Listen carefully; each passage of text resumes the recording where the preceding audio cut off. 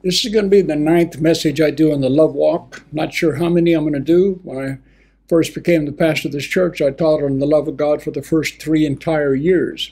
So I doubt if I'll do that much at this point, but nevertheless, we'll see how far the Holy Spirit takes us. But the point is, the reason is rather that the entire book is this message of Almighty God to planet Earth, to the people, to his family.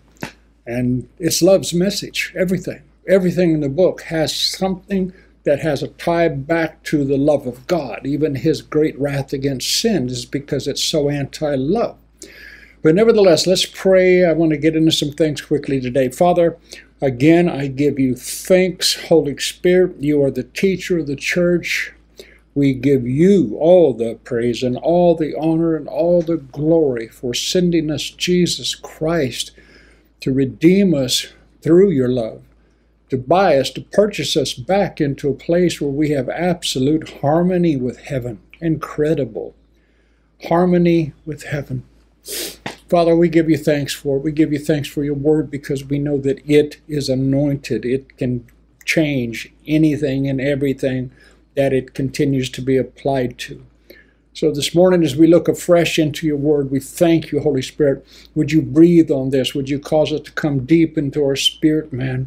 Would you help us be transformed as we incline our ears unto your sayings? In Jesus' name, I thank you for this, and I give you praise. Amen. Okay, well, again, we're going to, like I said, talk about this, but something the Lord spoke to me just the day before yesterday. Again, I wrote down a note here. You know, like I said, to know love is to know God. Now, again, this is so simple that people misunderstand it because of its simplicity. To know love is to know truth, because God is truth. You can't separate the two. Where love is, where God's love is, there's truth, because God is love and God is true. So the thing is, as you begin to develop your walk in God's love, see, you're actually learning to walk in his truth. And what that translates into is, as you mature in this, you become ever so aware of what might not be true. In other words, your sense of what is right and wrong begins to increase, and you begin to recognize something. This isn't quite the love of God. In other words, you learn to be a bit cautious.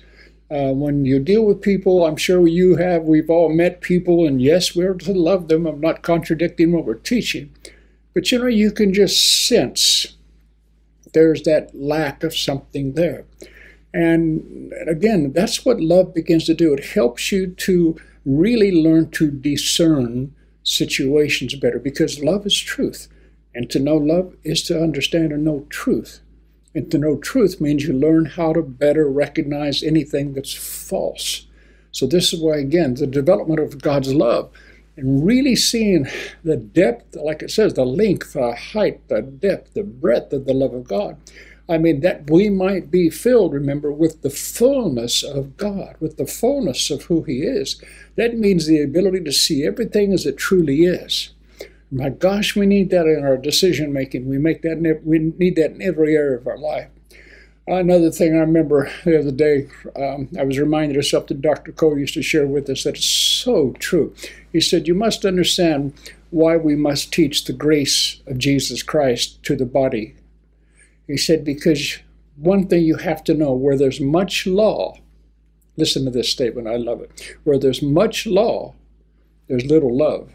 But where there's much love, there's little law. Did you hear that? I'm going to say it again.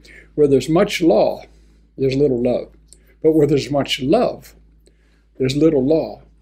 In other words, like I always tell our people, we are always going to err on the side of grace, because we are in Jesus' name going to believe the best. We want to give people chance upon chance upon chance, like God gives to us in his great, great abundant mercies. But if you ever walked into a church, you know, and you just have this sense, oh my God, I better not make any mistake. I mean, everybody's like, in other words, where there's much law, where there's all kinds of structure to the point that there's legalism actually in the atmosphere. And you can sense that. In other words, there's a lack of love. In other words, This is why, our church back in the States, we had people walk in, bikers, trying to blow our minds, stuff. The guys come in, women coming in half naked. They'd come and just bounce down and sit on the front row because they thought they were going to shake us up and make some big drama happen in the church. But thank God I sat under a pastor back in those days and eldership that, we understood. They taught me more and more about the love of God. And we learned how to just bless and praise and welcome people. There wasn't a lot of law. And suddenly these people began to be transformed because they saw we were not judging them. We accepted them. And something I've said all of my Christian ministry that God said to me way back when, he said one of the hallmarks of Jesus' ministry is the word acceptance. You sensed acceptance when you got around Jesus. You never, ever sensed rejection. He didn't accept sin, but he accepted the sinner. God, who justifies the ungodly, was in Christ his Son, who loved the ungodly. And see, this is who we are. We're called to walk like he walked. Again, Ephesians 5:1, our base scripture. Be ye therefore imitators of God, and copy him, and walk in love, even as God loved us and gave himself for a sweet-smelling sacrifice for us. It's incredible. So to walk in love is to walk in truth, and to me that's phenomenal. Now I want us to go to Romans 12, and we're going to begin to just walk through all the epistles, basically all of them, and I want you to catch just how everything deals with like our relating to one another with kindness and everything. I mean, kindness is an incredible, kindness is a language in and of itself. You can sense kindness. You can sense what's behind words. One person can make a statement, and it cuts you deep. Another person can make a statement, and it just brings you a conviction of the love that they have for you. It's all because of what spirit it comes from. Do you hear me? See, the same words can be spoken by two people, but the spirit within them can dictate the impact of the words spoken. Hallelujah. There's an old illustration many, many years ago I loved. There was a speech class, and there was this old man in the class and a young guy. And this young guy had incredible gifting and talent in the ability to speak, just to form words and to form sentences and to speak. And they were both given a psalm to read. They were given Psalm 23. And this young guy got up and he quoted Psalm 23. And I mean, he did it with passion. He did it with real inference upon each aspect of the scripture. The Lord is my shepherd. I shall not want. He really put himself into it. And everybody applauded him and clapped. Then this old man got up and he began to share, and he just quoted the same scriptures slowly. And the people, instead of clapping when he finished, everybody in the room was tearing up and crying and weeping. And this young man said, I don't understand. What's going on here? I read this thing perfectly and got applause. Why is everybody crying when this man spoke Psalm 23? And the moderator told the young man, he said, well, sir, he said, the difference is, he said, you know the psalm, but the old man knew the shepherd. Did you catch that? In other words, he was sharing because it came from his spirit. And that's something that, again, as you walk in the love of God, you begin to sense the Spirit. Love is the Spirit. The Holy Spirit is love. Oh, I pray you catch this, because, again, this is what defines anything and everything about us as truly being followers of Jesus. By this they shall know that you're one of my disciples, by your love one for another again. Amen? Isn't that powerful? Turn to Romans 12 with me, if you would. I'm going to read from the Amplified Bible, and I'm going to start in verse 9 and basically go all the way through the rest of the chapter down to verse 21. Very, very powerful stuff. Again, we're going to start here at verse 9. Hallelujah. Now listen to this. Paul says, let your love be sincere. Even in that, the sincerity. The Bible says we shouldn't offer up to God, it's called feigned, F-E-I-G-H-N-E-D. Don't offer up to God feigned obedience.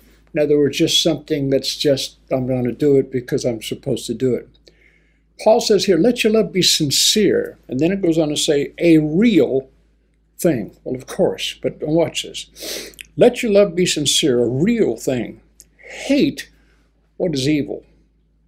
Loathe all ungodliness. Turn in horror from wickedness, but hold fast to that which is good. And even with that, I could go through every one of these verses. Years ago, I taught at a conference, and some people asked me what I was going to teach on, and I said, I'm going to teach on perfect hatred. And the guys looked at me and, got really concerned. And I said, no, I was trying to talk about how this issue is, how God taught me back then. You need to really learn how to do this, how to hate sin. And I asked him why, and he said, because if you don't hate it, you'll play with it. And it really struck me all those years ago. So here's what Paul's saying. He said, let your love be sincere. And part of your love being sincere is you learn to hate evil. And again, it just means you just recognize it and despise it, and you see it for what it is, and you say no to it. And all of this is, again, because your love's real. Your love's sincere. So let me keep going. Verse 10, again, love one another with brotherly affection as members of one family, and we are one family, giving precedence and showing honor to one another. When's the last time you actually honored your neighbor in church, or honored your neighbor, honored your spouse, honored your children? I mean, to really honor them. I mean, all of this has to do with, again, this is the nature of God coming out of us. Verse 11, never lag in zeal and in earnest endeavor, but be aglow and burning in the Spirit, serving the Lord. Rejoice and exult in hope. Be steadfast and patient in suffering and tribulation. Be constant in prayer. Now, verse 13, I may try to share more about this in this particular message. He says this, verse 13, contribute to the needs of God's people, sharing in the necessity of the saints. Pursue the practice of hospitality. He said pursue, and it means to go after strongly. To pursue the practice of hospitality. I'm telling you, if you really study the scriptures, when you find people that have this truly hospitable attitude towards strangers and towards people in general, you'll find the blessing of God is right there with them. Hospitality. Pursue the practice of hospitality. Now, I'm just going to go on and keep reading because I want to then come back to this. Verse 14 says, bless those who persecute you, who are cruel in their attitude. I know none of you have ever had anybody be cruel to you in their attitude towards you, but the word of the Lord tells us to bless them. Why? Because it's the power of blessing that breaks the power of cursing. Bless those. See, you can allow it, you can add to the curse by entering into cursing them back, to railing back. Jesus railed not back at those who railed against him. Bless those who persecute you, who are cruel in their attitude toward you. Bless and do not curse them. Rejoice with those who rejoice. Share others' joy. Weep with those who weep. Now, verse 16 says, live in harmony with one another. Hallelujah. Would that we all actually did that. You know, Jesus, his main prayer in John 17 was that we might be one. That we might really, really grasp what it means to be one. We're one spirit with the Lord. He's one spirit with us. This is the miracle of what God has done in the resurrection of Christ and him being in us, the hope of glory. He said, but people would fall away from this. They didn't know the truth of the love of God. So here he says again, live in harmony with one another. Don't be haughty, snobbish. We've all met the people that just, they just carry with them, as it were, a bit of an air of superiority. I love you, but I just want to make sure you understand. I have just a little bit more knowledge than you do. You know what I mean? That air of something. Again, you begin to sense that, and you can realize, well, praise God. You don't rail back, you don't judge them, but you recognize it, and you learn from it. I'm not going to be that way because it is not Christ-like or love-like. Live in harmony with one another. Do not be haughty, snobbish, high-minded, or exclusive, but readily adjust yourself to people and things and give yourself to humble tasks. Readily adjust yourself. I've always loved that statement. that phrase. Readily adjust yourself. Are you able to make adjustments quickly in given situations so that you don't panic or become fretful or become upset or become angry or irritated? You have to learn to readily adjust yourself to people and to the things, the situations that occur. And he says it again, and he says, and give yourself to humble tasks. And he says, never overestimate yourself or be wise in your own conceits. And again, like I said, each of these verses we could take out into much, much teaching. Verse 17, of course, repay no one evil for evil. And again, we've all, man, somebody hurts you and you want to get back at them so bad you can taste it. We've all been there. But again, this is where I'm going to obey God. I want to obey God. I want more and more of his fullness. I want the length and the breadth and the height of the depth that work with. I want to be rooted deeply in love and my foundation deeply in love, that I might be filled with all the fullness of God. So I refuse. That's what you have to do. It's not that you don't want to, but you don't. You choose. I will not repay evil to someone who's been evil to me. Repay no one evil for evil, but take thought for what is honest and proper and noble, aiming to be above reproach in the sight of everyone. Of course, verse 18 I've already spoke to before. If possible, as far as it depends upon you, live at peace with everyone. And I'm going to repeat what I said before in prior lessons.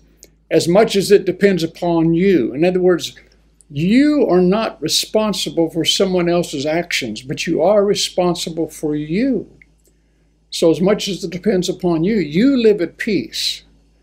Make the decision, I'm going to be at peace with you. You can stay angry if you want to, and see, you cannot force somebody to forgive you. You can't force somebody to give up anger, what have you. But you can have responsibility for yourself. And this is why I continue to say, to me, the love of God is the greatest discipline you will ever undertake, because of the things that will. And let me tell you, Satan will do everything he can to get you to violate the love walk, because he knows one step out of love is a step out into darkness. Remember, I taught on that a few weeks ago. One step out of light is a step into darkness. And he that walketh in darkness stumbles and does not know where he's going.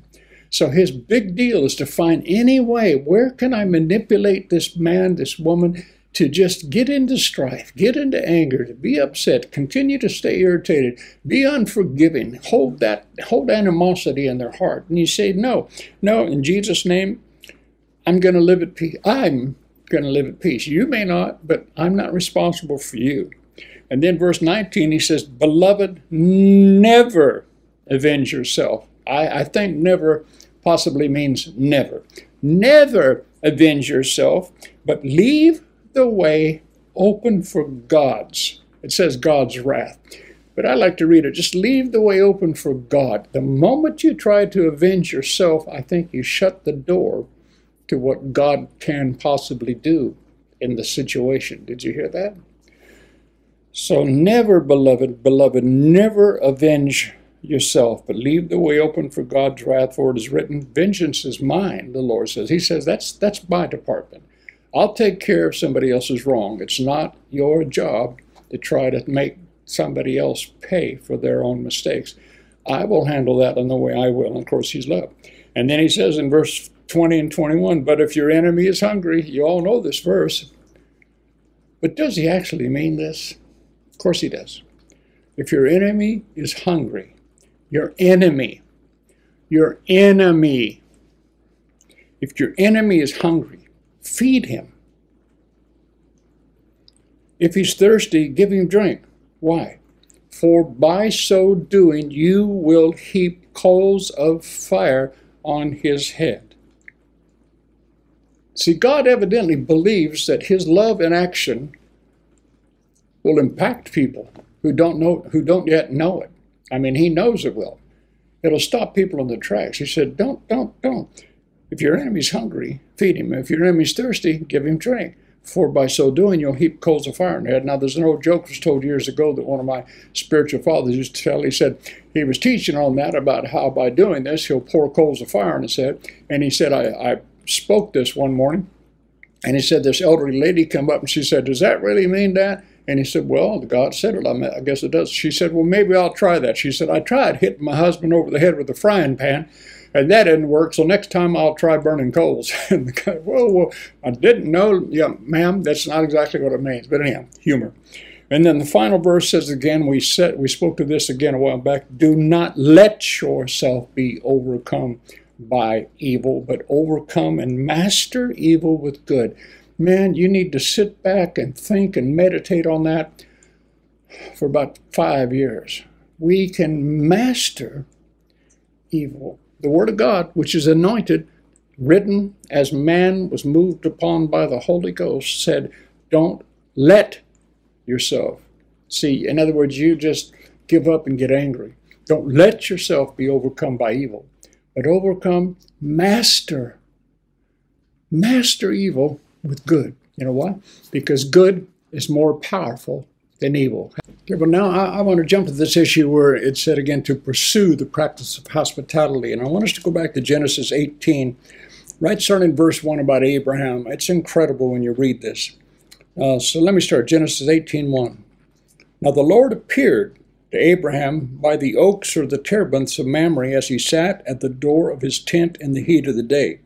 He lifted up his eyes and looked, and behold, 3 men stood at a little distance from him, and he ran from the tent door to meet them and bowed himself to the ground. Now, he's going to learn that 2 of these are angels that are going to wind up going to Sodom and Gomorrah, and one of them is, of course, the angel of the Lord himself incarnate, but he doesn't know this yet at the time. But think about this. He's sitting at the door of his tent. Now remember, Abraham at this point is one of the richest men in the known world, particularly in that area, if nothing else. We know that. He had, I don't remember, it was 384 or 386 trained servants. He had masses of cattle, masses of sheep, masses of farmland. He had incredible wealth and riches, right? He was like the man. He had all of this strength about his everything. God had prospered him so mightily. But I want you to catch this issue of the kind of people that God uses, what God looks for. You know, there's only 2 things really in Scripture. There are more actually, but there are only 2 major things that we see about why God chose Abraham. And one was that he said, I know him that he will teach his children and his children's children. But the other big issue is the spirit that he carried of how quickly he was to be obedient to what God told him to do, you know, as with the possible sacrifice of his own son. But also it's this issue of the spirit that he carried, this hospitality that we see portrayed so graphically here. Now watch, now think about it. You've got 300, let's say you the master of a great estate, right? I mean, one of these huge, beautiful estates, manor houses in the British countryside. You've got 300 servants, you know, Downton Abbey, but far, far bigger. You've got over 380 trained servants. And you walk out and you happen to see somebody out by the drive, out by the front of the drive, by the big trees and by the gate that comes in. Instead of saying, oh, James, go see who those people are. No, you see, catch this. I know it sounds humorous, but catch it. Abraham sees his people, verse 2. He doesn't send a servant. He runs from the tent door to meet them, bows himself to the ground, and says, my Lord, if now I have found favor in your sight, do not pass by your servant. I beg of you, let a little water be brought, and you may wash your feet and recline and rest yourself under the tree. And I will bring a morsel of bread to refresh and sustain your hearts before you go on further. And again, he does not yet know, if you study this, he does not yet recognize that they're angels. They have not revealed themselves as this. Remember, angels, again, like I said, angels come often in the form of human beings. He said, and I will bring more. And they replied, do as you said. So, verse 6, so Abraham hastens into the tent to Sarah. Didn't go to one of the maids. How many maids do you think Sarah had if they had 384 trained servants? But instead he goes to Sarah. See, she carried this as well. Quickly get ready 3 measures of fine meal, knead it, bake cakes. And Abraham, again, didn't say, Billy, go run to the herd over there and pick out a cow. Abraham ran to the herd and brought a calf tender and good and gave it to a young man to butcher. Then he, the one guy butchered it, but then it says he, Abraham, prepared it. See, can you read between the lines and see what I'm getting at about hospitality? This is one of the greatest men on the planet. He's got all these servants. Again, I keep saying that, but I want you to catch this. He could have just asked any of these people to do it, and they would have hastened to do it because he's their chieftain. But see, he carries this in his own spirit. A man God chose to change the entire world by making covenant with him was a man who just had this thing in him about being hospitable to strangers, about just a kindness. See, the love of God at work in him, and yet another expression. And it says, then he, Abraham, hastened to prepare it, and he took curds and milk and the calf which he had made ready, and he set it before the men, and he stood by them under the tree while they ate. Now think about that. To me, see, that's a phenomenal representation of this. He, again, I know I'm repeating myself, but my gosh, if you catch this with all of this massive wealth and everything he has, he doesn't send anybody else to do this job because he's a servant. Like Jesus was a servant. Like you and I are to be servants. We're to help people. See, you don't send somebody else to do what's in your spirit to do. Because it's much easier. Excuse me, let me put it this way. It's very easy to, as it were, command somebody that knows they need to be obedient, as opposed to doing something because it's the nature that you carry. So here's this thing. Pursue the practice of hospitality. Let's look at some other verses real quick before I close. Luke 14. This is Jesus. This is the King James. This is Luke 14, 12 through 14. Then said he also to him that bade him, when thou makest a dinner or a supper, call not thy friends, nor thy brethren, neither thy kinsmen, nor thy rich neighbors, lest they also bid thee again to come, and a recompense be made you. In other words, you get paid back for the kindness you showed them. But when you make a feast, call the poor, the maimed, the lame, the blind, and thou shalt be blessed, for they cannot recompense you. In other words, you hear what he's saying? You'll be blessed when you carry within you this understanding. I'm going to bless these people knowing full well they will never be able to bless me back. In other words, I'm not doing it so that I can get something. I'm doing it because this is what God does. He blesses us. He justifies ungodly people. He loves the ungodly. Amazing. Again, and then he goes on saying, thou shalt be blessed, for they cannot recompense thee, for you will be recompensed at the resurrection of the just. Man.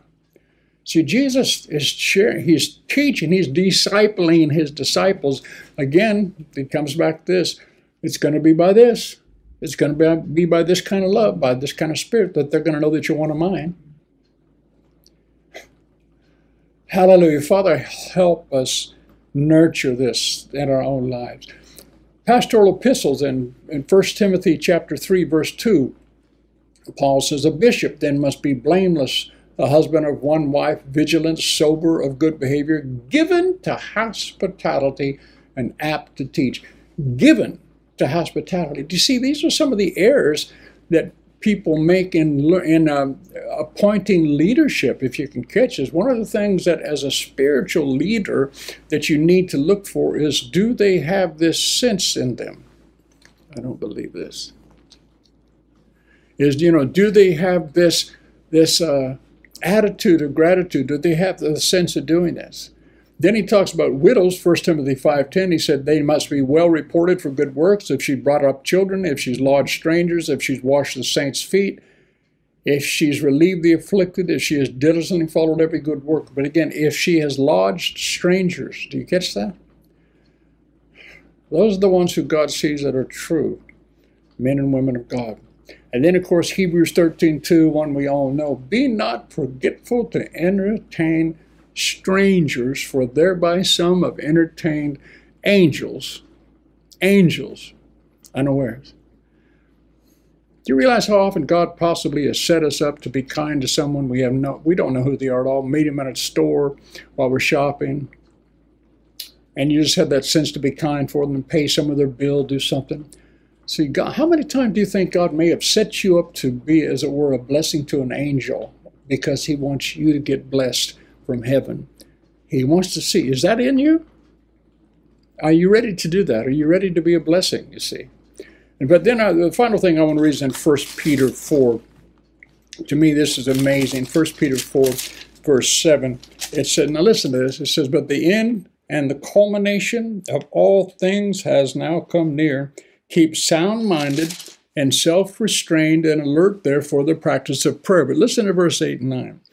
Above all things, all possibly means all. Above all things, have intense and unfailing love for one another. Intense, in the King James says, have fervent love. And I want to speak something to that real quick. Have intense and unfailing love for one another, because love covers a multitude of sin. It forgives and disregards the offenses of others. See, that's something you need to care them. When somebody hurts you, just make that choice. You know what? I'm going to disregard that. It's covered. Because God's love in me is at work. I'm not going to be made to step into the evil. I won't do it. Then verse 9 says, practice, and it is a practice hospitality to one another. Those of the household of faith in particular, be hospitable, be a lover of strangers, with brotherly affection for the unknown guests, the foreigners, the poor, and all others who come your way who are of Christ's body. And in each instant do it ungrudgingly, cordially, graciously, without complaining, but as representing him. Hallelujah. You see what he's looking for the attitude there? To be, as it were, qualified, as it were, to be a disciple of Christ. This is a major part of this issue of hospitality that, you know, some people are just natural. Now, again, some people may not have, as it were, you say, well, I don't have a house big enough to, quote unquote, entertain anybody. Well, you may not. But can you carry that spirit regardless? Like I said, you can find a way. In other words, it's talking about the law of kindness again. And like I said before, kindness is language. But I want you to catch this one thing that I finish with. In verse 8, it says, above all things have intense and unfading love. And again, in the King James, that says fervent. You know what that word fervent actually means? It's the word extenes. I think it's Xteneos. And it means hot, to boil. It means literally to boil to the point of like boiling water. It says your love is supposed to be fervent. Think about, get the picture of boiling, fervor. Your love is to be fervent. Are you boiling? Is it to the point that there's just the love is just boiling on the inside of you? Because that's what our God is. He's boiling over with love for you and for me and for the whole world. And I say again, for the ungodly and the unjust, he loves them, and he's waiting for you and I to show that kind of love to them. Remember, no man hath at any time seen God, but if we would love one another, God would dwell in us. In other words, the only way the world's going to see him is when they see him in us. So really put this to heart today and think about it all during the week. Pursue the practice of hospitality. Love one another with a pure heart. Love fervently. Father, I give you thanks for this in the mighty name of Jesus. And I pray that you help us discipline ourselves towards this incredible truth of your word. In Jesus' name.